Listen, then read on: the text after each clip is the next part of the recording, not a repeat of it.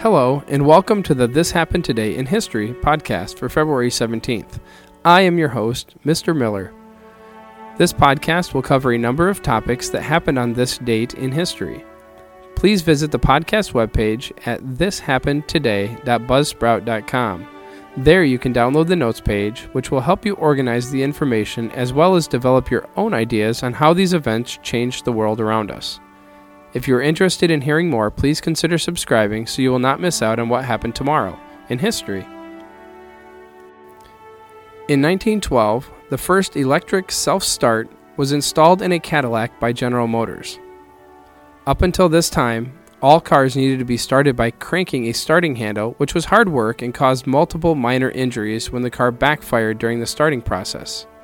According to General Motors' website, hand cranking was the number one injury risk in the early days of the automobile. As cars grew larger and more purposeful, so did the engines, and the effort required to start them was very, very difficult. It was so difficult, in fact, that it gave the rise to the term cranky, which often describes someone's mood after struggling to start a car. The electric starter was also GM's first electric motor that anticipated the growth in the electrification of the automobile. In 1956, the construction of the St. Lawrence Seaway continued at an intense pace. The Canadian authorities were faced with relocating 6,500 people who lived in one town and 8 villages and 220 farms, all up along the area where the Long Sault Dam would flood over 20,000 acres. They were committed to create entirely new villages for all these people as a part of this project, which when finished would be a truly great feat of construction and engineering expertise. The cities and villages were moved using heavy equipment and framing that could transport buildings up to 200 tons.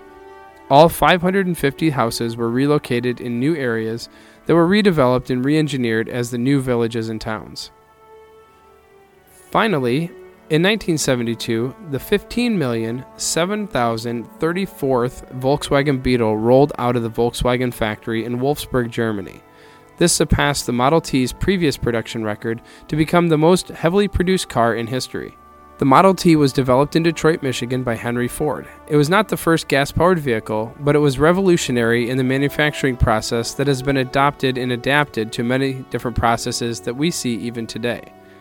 The Model T was in production from 1908 through 1927.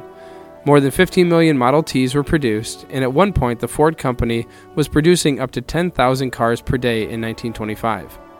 The Beetle was an economy car built for the people. Over 21 million Beetles were produced from 1938 through 2003, with 15 million of these being produced in Germany. You have been listening to the This Happened Today in History podcast for February 17th. I thank you for listening, and I hope that you have enjoyed learning about historical events from the past.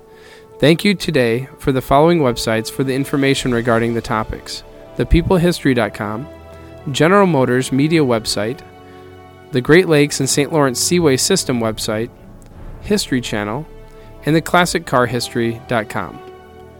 The music used as the background track for this podcast is Americana, created by Kevin MacLeod on Incompetech.com. If you have enjoyed this information and would like to hear more, please consider subscribing, as this will keep the historical events in your feed in the morning for each day. I hope you have a great day.